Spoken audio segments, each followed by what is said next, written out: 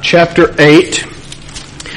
We are going to try to get back on course with our study of the life of Christ, the ministry of Christ in a chronological fashion. And we are going back to Matthew chapter 8. The last time I was with you, we were talking about verses 5 through 13.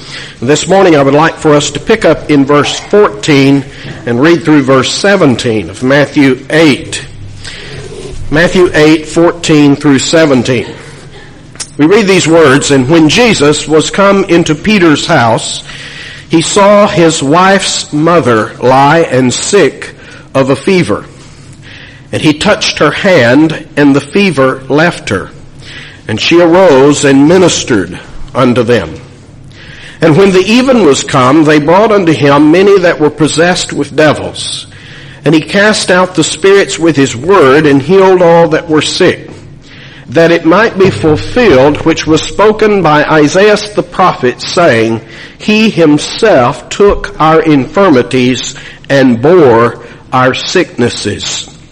Let us sort of try to get back up to speed this morning. Let me sort of remind you where we are.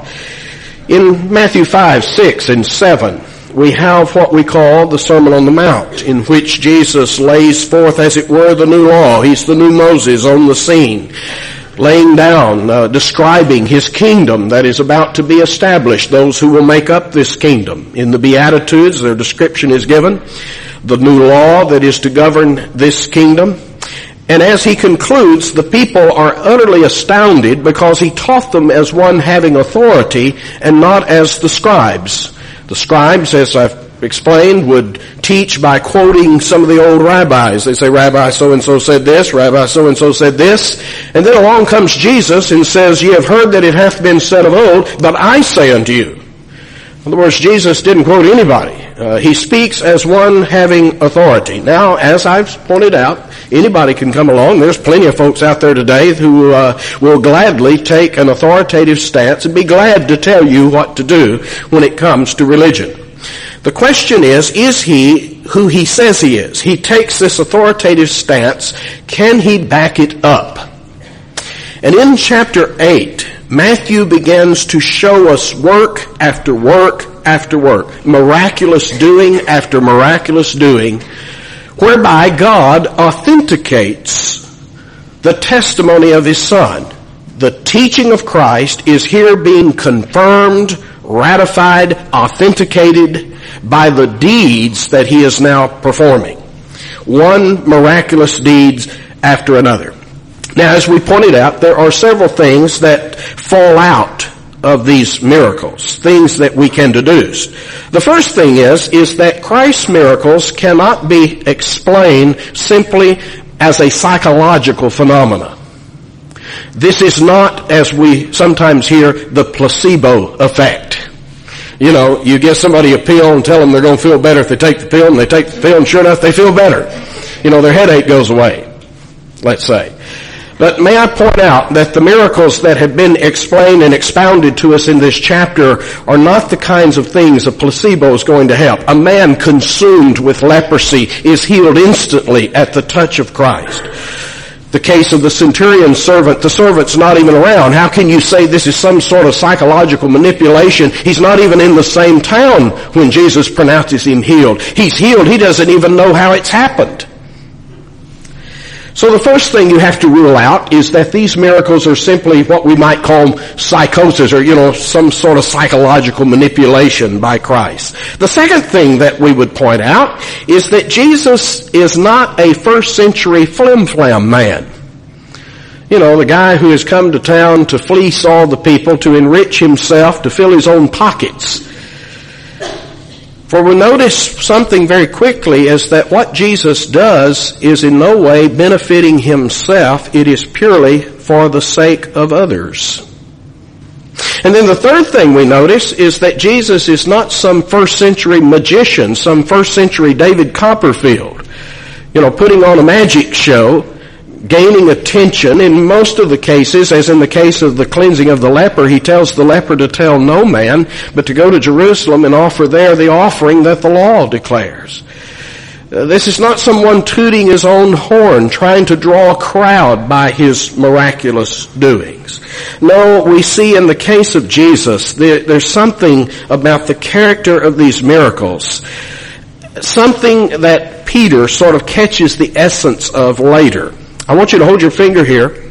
Turn to Acts, the 10th chapter. I want you to notice how Peter, in the household of Cornelius the centurion, which is the first time the gospel goes to the Gentiles, I want you to notice how Peter characterizes the ministry of Christ. Acts 10, in verse 37. He's talking about the word of the gospel going out here.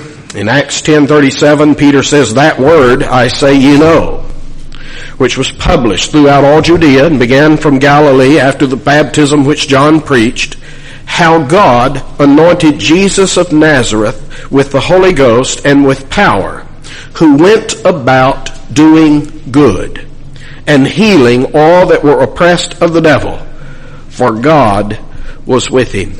I just want you to notice that Peter says Jesus went about doing good.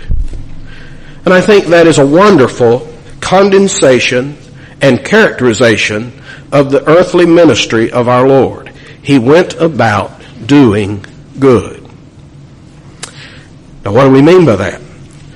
What is good? We use the word in a lot of different ways. You think about it. We may mean that which is agreeable to our senses.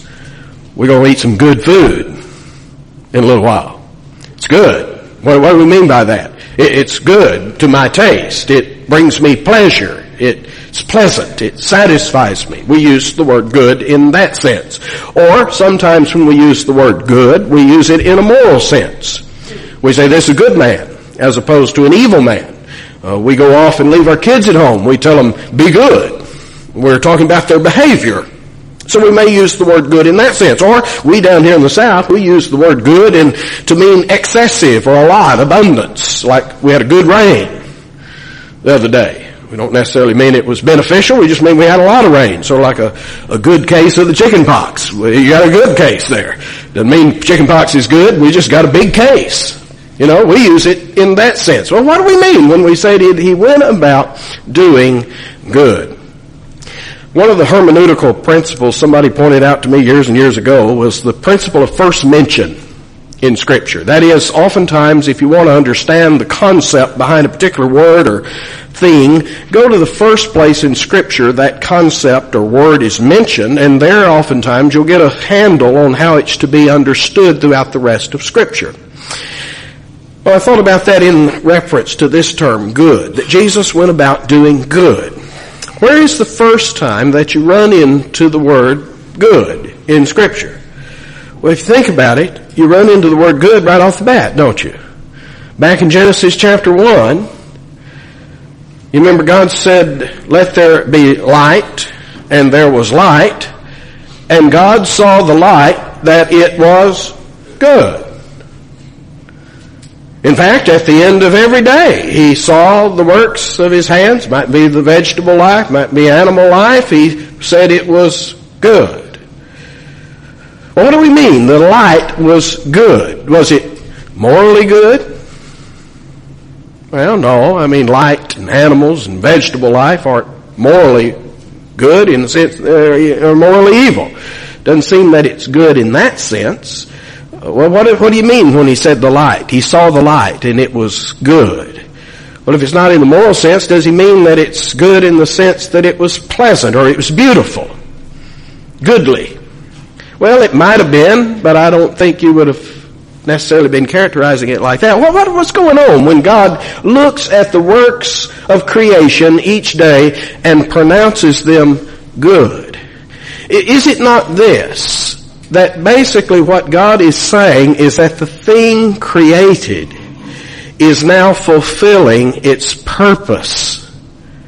The reason that he created. He saw the light. He wanted to separate light from darkness. He said, let there be light. And he looked at the light and said, that's good.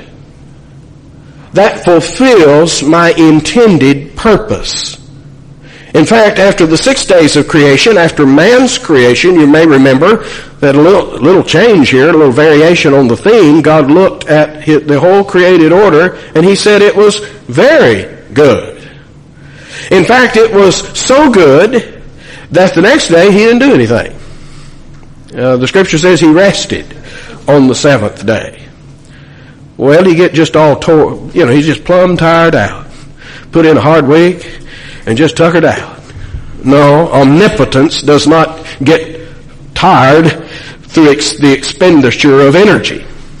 He's not quitting, he's not ceasing from his works because he was tired, needed rest up. Why did he rest? It's basically because he's through. He's finished. It's like a painter that's painting a picture. I don't know anything about that. Madison, Vicky, y'all know about this. You paint the picture and finally, I would never know when to stop. I just keep thinking the more I put on there, the better it'll get. But there comes a point that one more dash and dabble of paint's going to ruin it. You're going to mess it up. It's finished. I don't know how to tell that, but an artist can look at it and say, that's finished. A songwriter knows when it's time to quit. It's through. It's complete. It's what I intended. And so it is that God looked at the created order and pronounced it good, very good, in the sense that it was exactly what he intended to create. It was exactly fulfilling its function. And I suggest to you this morning that we look at the word good from that perspective. There's a lot of different ways you can look at this word, but that which is good in the eyes of God is that which is fulfilling its created and intended purpose. Of course, you know that the created order didn't stay that way. The entrance of sin coming into the world changed all that. A curse was placed upon man, upon this earth, because of sin, and no longer does God look down from heaven on this earth and say, it's good. In fact, in Psalm 14, Paul quotes it in Romans 3, God looks down from heaven upon the children of men to see if there are any who are fulfilling their intended purpose. And what is his diagnosis? There's none righteous, no, not one. There's none good, no, not one. There's not a one of them that are fulfilling their created and intended purpose. What man was designed to be, there's not a one of them that is good. That's his verdict. The earth that he had beheld and said it's good now has a curse placed upon it, and it groans and it travails under that curse, says Paul in Romans 8, waiting for the day when that curse will be lifted. No, something happened to this good place. Sin entered. And where sin enters, its fruits, its byproducts enter. Sickness, sorrow, death, its wage follows quickly behind. Now, you may be saying, Brother Mark, what in the world does this have to do with Peter's mother-in-law? You know, that's what we read this morning. Let's go back to Matthew 8 here for a moment. Now that we've taken this little excursion back to Genesis to sort of get the concept in our mind, what do we mean that Jesus went around doing good? I want to just give you an instance this morning. It's a very simple thing. You look at this and you say, well, that's nice. That's neat. Jesus went into Peter's house, and we learn by this that Peter was married, had a mother-in-law, and she's sick, has a fever. Well, the idea is that maybe she's not all that sick. We don't have the degree of her sickness spelled out to us, whether this is something life-threatening or not. But we simply have the account of Jesus laying his hand, touching her hand, and the fever leaving her. And she arose and ministered unto them. What I want to try to suggest this morning is we have a picture here of Christ, the Son of God, the Son of a good God, coming into a world that is no longer good. And this good Savior, the good Messiah, begins to go about doing good. Now, what do we mean? What do we mean when we say he went about doing good? You see, good to you and good to me may be two different things. What's good for you? I remember a story about a school teacher asking for prayer in her Sunday school class. Said, I've got a prayer request. And they said, what is it? It says, well, school starts next week. And one of the parents lifted her hand and said, I've got a pray. Said, what is it? Said, school starts next week. You see, what's good for me and what's good for you may be two different things. What do we mean by he went around doing good? May I suggest to you that one of the ways we can look at it is like this. That Jesus went around putting things back like they're supposed to be. He went around undoing the effects of the fall. What's broken, he fixes. What's lost, he reclaims. What's ruined, he restores. What's contaminated with uncleanness, he cleanses. What's sick, he heals. What's bound, he looses. What's possessed, he frees. What's dead, he raises to life. Is that not in essence the character, the nature of his earthly ministry? Just as God declared good what fulfills his intended design, what he meant for it to be, what he purposed for something to be, so now Christ comes into the picture doing good. Takes that which is broken and restores it so that it can fulfill its purpose. Let's see that here in the case of Peter's mother-in-law. Here she's sick. You ever been sick, to where you just thought you was going to die? We get these little 24-hour bugs, don't we? In that, here we are, proud, self-sufficient people that we think we are, and some little microscopic virus that we can't even see without the aid of a microscope puts us on our bed, makes us deathly. That is sort of humiliating, isn't it? That something that you can't even see can lay you so low. And you think you're so strong and so capable and so able, and it doesn't take much to put us out of commission. Here's this fever. It's got Peter's mother-in-law out of commission. She's out to lunch, as it were. She is unable to, we say, operate. And Christ comes along and touches her, and immediately the woman is restored to health, and through Christ she is put back in operation. Notice that she gets up, she arises, and ministers unto them. Now, I suppose the cynics among us, or, some of us men, go say, well, I guess so. Of course he healed her. Who was going to cook supper if you didn't heal her? It's sort of like we sometimes went on our backpacking trips out in Wyoming. We always took the women along, and they said, why do you take the women along? I said, well, who's going to cook if we don't have the women along, Well, some of the cynical of us might take that point of view, but I don't think that's what's going on here. We were designed to serve. We're created to minister. That's our purpose. That's what God put us here for. And here this woman is incapacitated, out to lunch, out of commission. And Christ restores her so that she is able to function. Now, very simple. I'm not up to very deep stuff today, folks, so you have to bear with me. This is about as simple as it gets. We teach our children, when they sit down to the table, to give thanks. Many of us began our instruction of our children by teaching them to say a little prayer. God is great. God is good. Let us thank him for our food. Very simple. I want you to notice that in these miracles, as Matthew relates them to us, that we are seeing the first part of that prayer expressed very clearly. God is great. God has sent his Son into this world. And oh my, look at the power that is manifested through our Lord Jesus Christ. His power, as we have seen, is absolutely unlimited by the degree of the disease that he confronts. Here's this leper utterly consumed with leprosy, one of the most horrid diseases imaginable, and he's healed in an instant.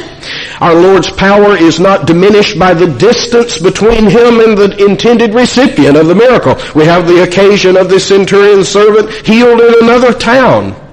He doesn't have to be there. We've seen that his miraculous deeds are not dependent on the means that he uses.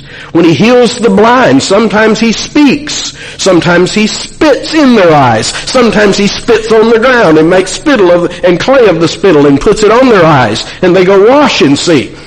Do you understand what we're saying? That his miraculous doings is not dependent on the means. And his miracles also are not limited by the demerit of the intended recipient. It's not just good folks that he does things for. Worthy folks. You remember that's what the Jews came to Jesus saying about this centurion. Well, he's worthy. He's built us a synagogue. You ought to do this for him. The centurion sent his servant, said, no, I'm not worthy. I'm not worthy. You should set foot under my roof.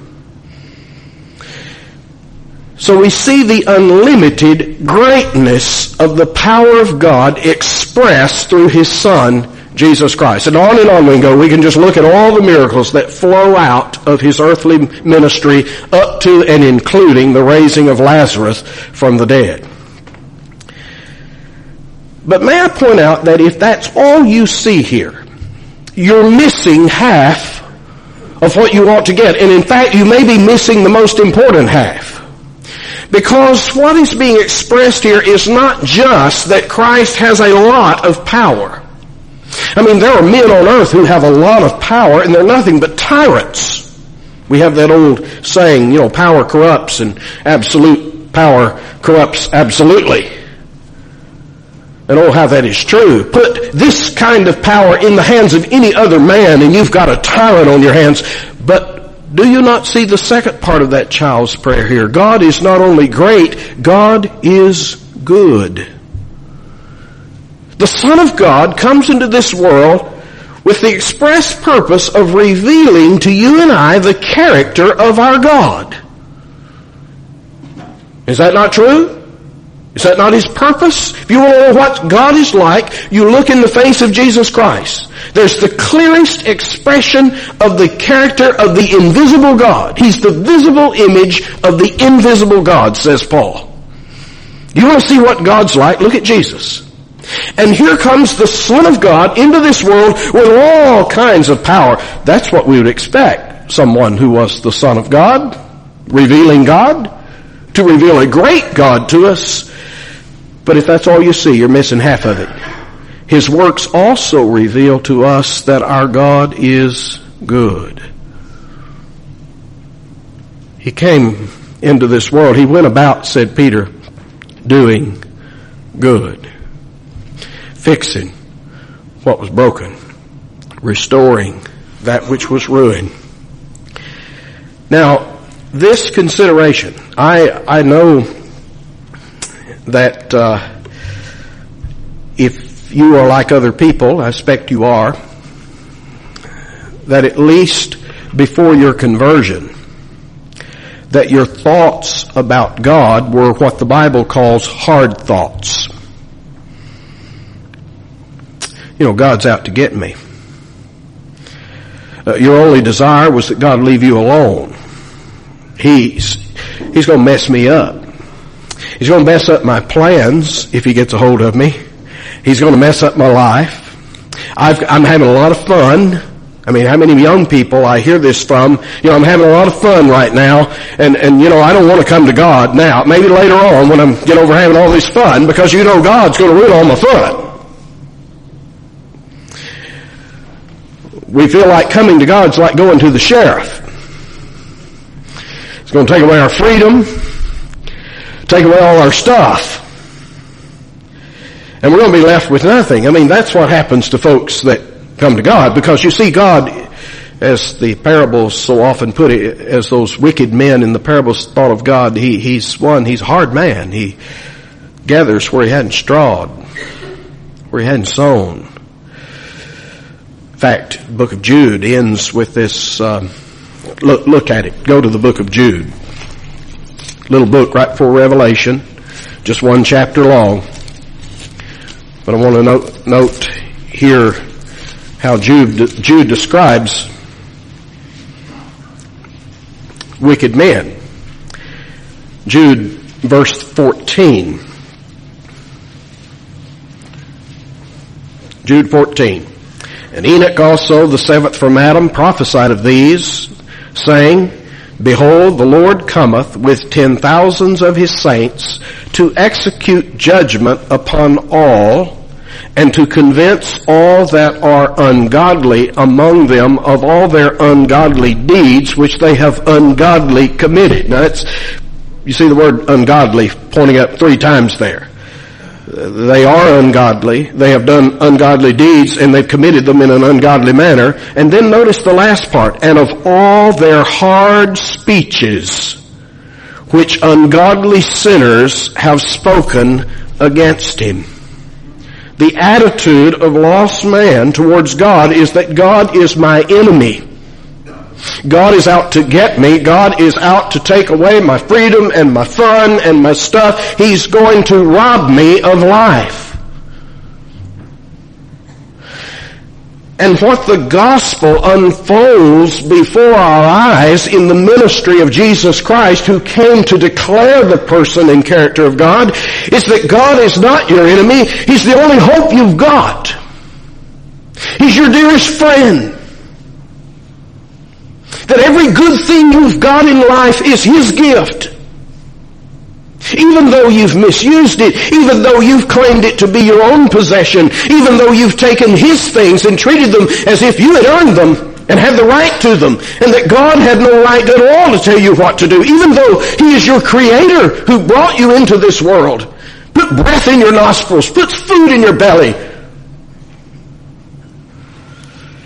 Oh, those hard speeches. And Christ comes to declare that God is not that way at all. That all the goodness, all the good things, everything in this life that you call good is a gift from His hands. We have a phrase, about the dog that bites the hand that feeds it. In essence, the sinner is biting the very hand that's been feeding him. Because we're walking on His earth. We're eating His cows. We're drinking His water. We're breathing His air. Paul, in the book of Romans, says that the goodness of God is designed to lead us to repentance. Repentance meaning at its essence, root meaning of the word, change your mind. You ladies know about that. That's your prerogative, I'm told. You change your mind. You know what that means. You intended to do this, you thought you were going to do that, but you changed your mind.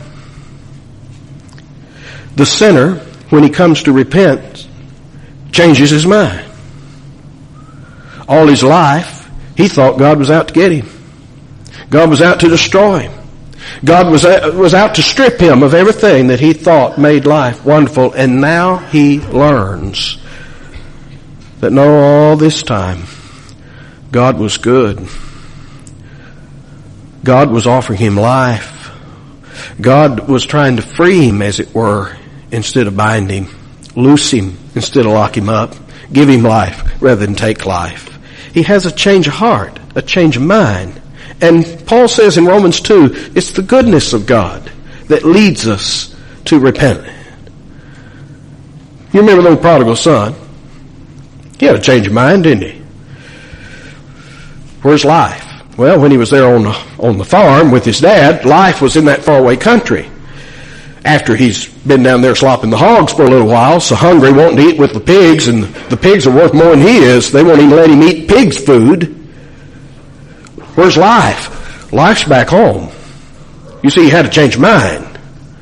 completely different picture of the world and of the universe. May I say that that is the purpose, or one of the purposes at least, of these accounts of the miracle and the miraculous doings of our Lord, is they are to show us that not only is God great, but God is good.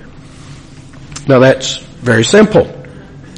Now how does he show us, or how does he do this good? Look at this verse back in Matthew 8, verse 17. This is a verse that has long perplexed biblical scholars.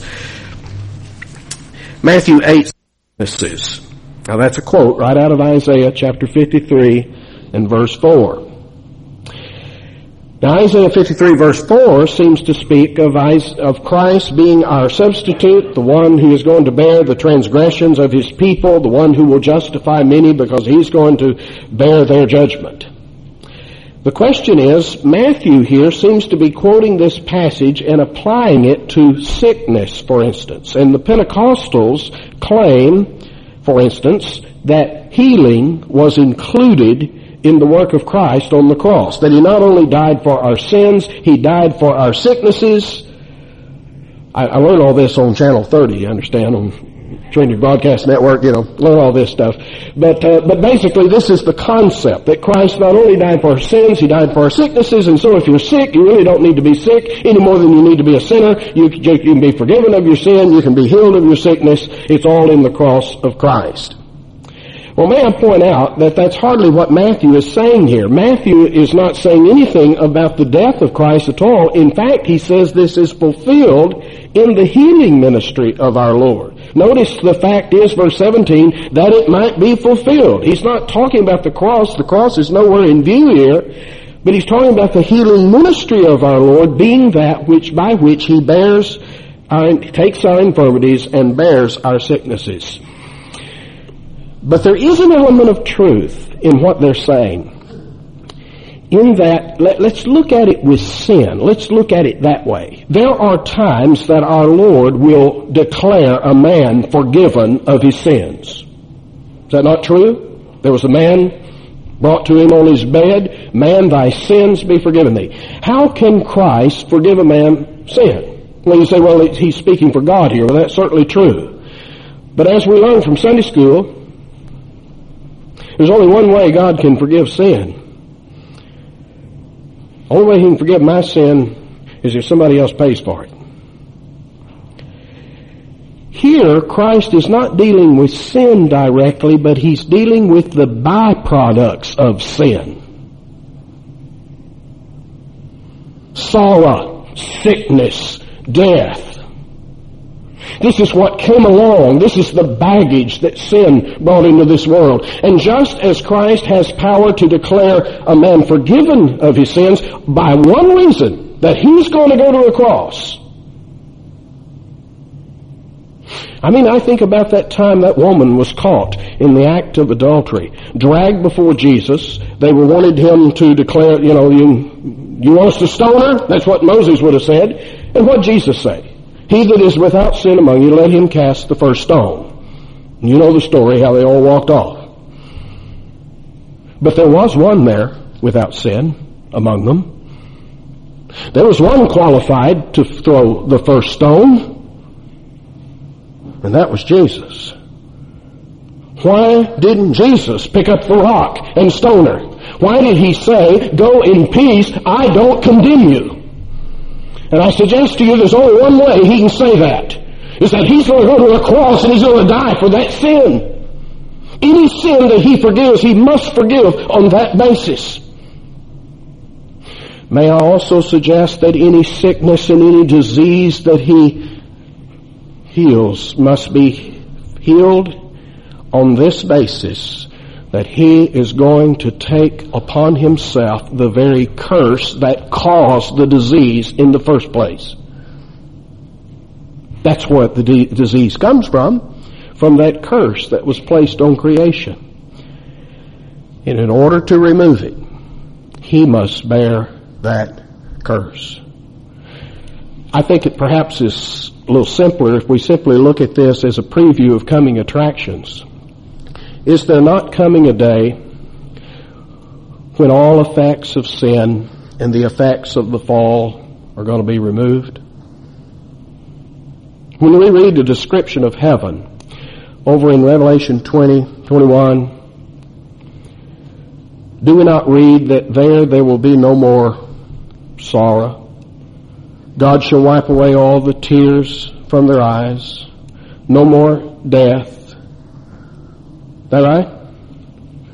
Well, those were the things that the fall brought. Those were the things that the curse brought with it. How is it that there's going to be a time when these things are going to be removed? In fact, in the last chapter of Revelation, as this description of the water of life coming out of the throne of God, the trees growing on both sides of the river for the healing of the nations, there's this little added phrase, and there was no more curse. You see, that's what makes heaven, heaven. We get a little taste of heaven right now, the believer, the first fruits. We get the earnest. We get a little taste of what it's like. But folks, I still get sick, and I expect you still do too. I have sorrows, I have tears, I suspect you do too.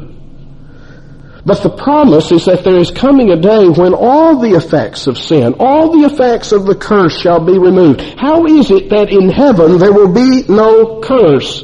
May I suggest to you that it's because one came into this world and went to a cross and bore that curse. And that his healing ministry that takes place here in the pages of Matthew is simply a foretaste, a preview, if you will, of that day ahead when there'll be none of these things. No leprosy, no fever, no sickness. It's a preview of the fact that through him, the curse that falls on creation will be lifted and removed ultimately. Now, I hope this morning that these thoughts might first of all bring you to faith. If you're an unbeliever, if you're outside of Christ, that the realization of what Jesus came into this world to do would be a strong incentive for you to seek him. For my friend, there's only one who's going to do your soul any good. He went around doing good. There's only one place that you're going to find someone who will do you good. And that's the person of Jesus Christ. He's not out to get you. He didn't come that you be destroyed. That's what the enemy does. He says, I've come that they might have life and that they might have it more abundantly. Now, without repentance, without this change of mind, I well understand where you are today. You're looking at this much like I can look out here on this crowd and I can see in many of your faces the fact that there was a time when you thought to be here on Sunday morning is the biggest drag, the biggest waste of time, the biggest bunch of nonsense that you could possibly be involved in. In fact, the last place on earth that you would willingly be on a Sunday morning is right here. Right? Was it that long ago? You do remember that, don't you? And this morning, the police didn't come get you. I didn't call you up and put you on a guilt trip. Nobody twisted your arm. You came freely. You just showed up. Some of you came a long way to be here this morning. Now, how did that happen? Well, I'd say you changed your mind. Big time. In fact, you had your mind changed, might be a better way of putting it. God, as we say, overhauled you. Did a work of grace in your heart, and the things that you once detested and despised, now you desire. You desire to hear more and more and more of the saving work of Jesus Christ. That the thing that rings your bell and floats your boat and pulls your string is to hear of the wonderful doings of Jesus Christ your Lord. Is that not the case? Am I exaggerating? Am I making this up? Or is this the reality of what Christianity is all about? That we're not here under duress.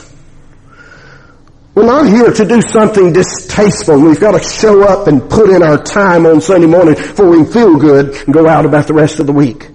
But we're here to rejoice in the good things that our Savior has done. Oh, if you're outside of Christ this morning, I trust you'd give this serious thought. That's the whole purpose of displaying these miracles before you. Now, if you are in Christ, I hope this would build you up in the faith. May I say that you think about the Christian life, and as we well know, it's not a bed of roses. The road is often difficult, even though, as I've expressed, we have a wonderful life in Christ. Our circumstances in this world, Barry was telling us this morning about one of the means that God uses for our sanctification, and that's suffering, and it's kissing cousin tribulation, things that we just soon avoid, but those things come into our life. But notice, all things work together. If you're in Christ this morning, what's the verse? All things work together for good. Isn't that a wonderful promise that all of this that happens, these calamities, these disasters in your life, your times on the hospital bed, your time you spend at funerals, that it's all happening for your good. Good is being ministered to you. And then may I point out that you and I are to emulate Christ. We're to follow Christ. He is to be our example. And He went about doing good, didn't He? What do you suppose He intends for us to do? Is this brain surgery here? Is this rocket science? If He went around doing good and we're supposed to follow His example, what are we supposed to be doing? Does not the Scripture say, do good to all men, especially those who are the household of faith? Over in the book of Hebrews, it talks about this giving to God the sacrifice of our lips, the fruit of the calves of our lips, our praise, our worship, and we're all here doing that today. But then it goes on in the next verse, and don't forget to do good. Over in the book of Titus, Paul will say, it's not by your works of righteousness that you're saved. It's by God's mercy. He washed us with the washing of regeneration. He did it all, not by your works. And then he says, Titus, remind them this, tell it over and over again, so that they'll be careful to maintain good works. Tell them that they're not saved by good works, so they'll do good works. That's strange, isn't that a paradox? Because you see, unless you tell them they're not saved by doing good works, they'll do good works to get saved. And that motive makes it not a good work. Makes it a selfish work, a self-centered work, a God-manipulating work. But it's only when we learn that we're saved by grace that we can do good works.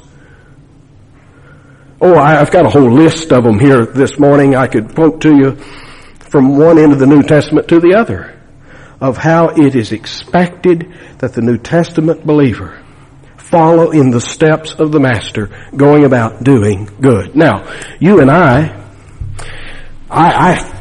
don't claim and don't have the gift of laying my hands on someone who has fever and that fever departing. But I can give a cold cup of water. Isn't it interesting that up until this century, when the government supposedly took over the process, that it was the Christian church that was behind all the hospitals. You know, why do we have a Baptist hospital and Methodist hospital? What were you supposed those names came from? Why, you know, the Baptists today and the Methodists have hardly anything to do with those hospitals. But why, you know, in their beginning, why was it that it was the church that was involved? In England, over in Bedford, England, where Bunyan ministered, walking down the street, we look across the street at a building over there, had a plaque on the side. It says this was one of Spurgeon's homes. Throughout the land of England, Charles Spurgeon managed to establish what he called these Spurgeon houses, which were for orphans and indigents. Now, there was no one in England that ever preached the grace of God and salvation better than Charles Spurgeon. And yet at the same time, there was a burning desire to do good. So this morning, if you get nothing else out of this, I hope you understand that we have a warrant, we have a commission to follow in the steps of our Master who went about doing good. May we go and do likewise. May we follow in His steps.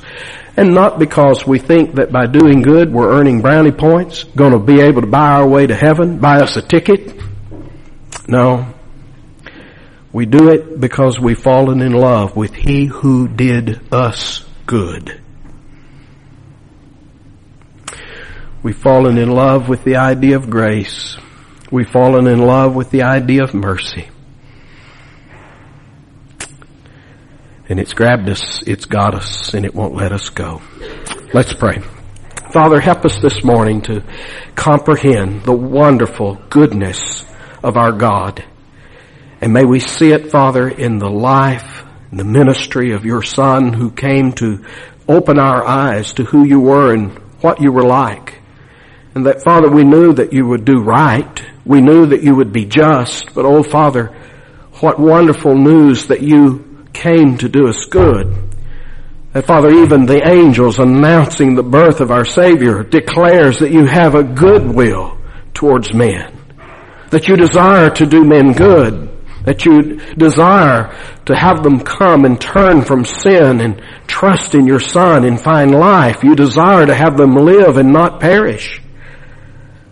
Father, thank you for that revelation from the very heart of our God as your Son revealed you to us, that we might know that though this world stands under your wrath and under your condemnation, though your eyes do not see it as good, yet, Father, you have a good purpose in Jesus, your Son. May we understand that you've come to love us. You desire that we turn and not perish. And may we seek a Savior. May we come to turn from self, turn from sin, and lay hold of life that's in Him. Father, if there's any outside of Christ here today, grant them repentance unto life. Give them a change of mind. Wash their hearts. Turn them, that they might be turned and might come to Christ. Deal with hearts, we pray. It's in Jesus' name we ask it. Amen.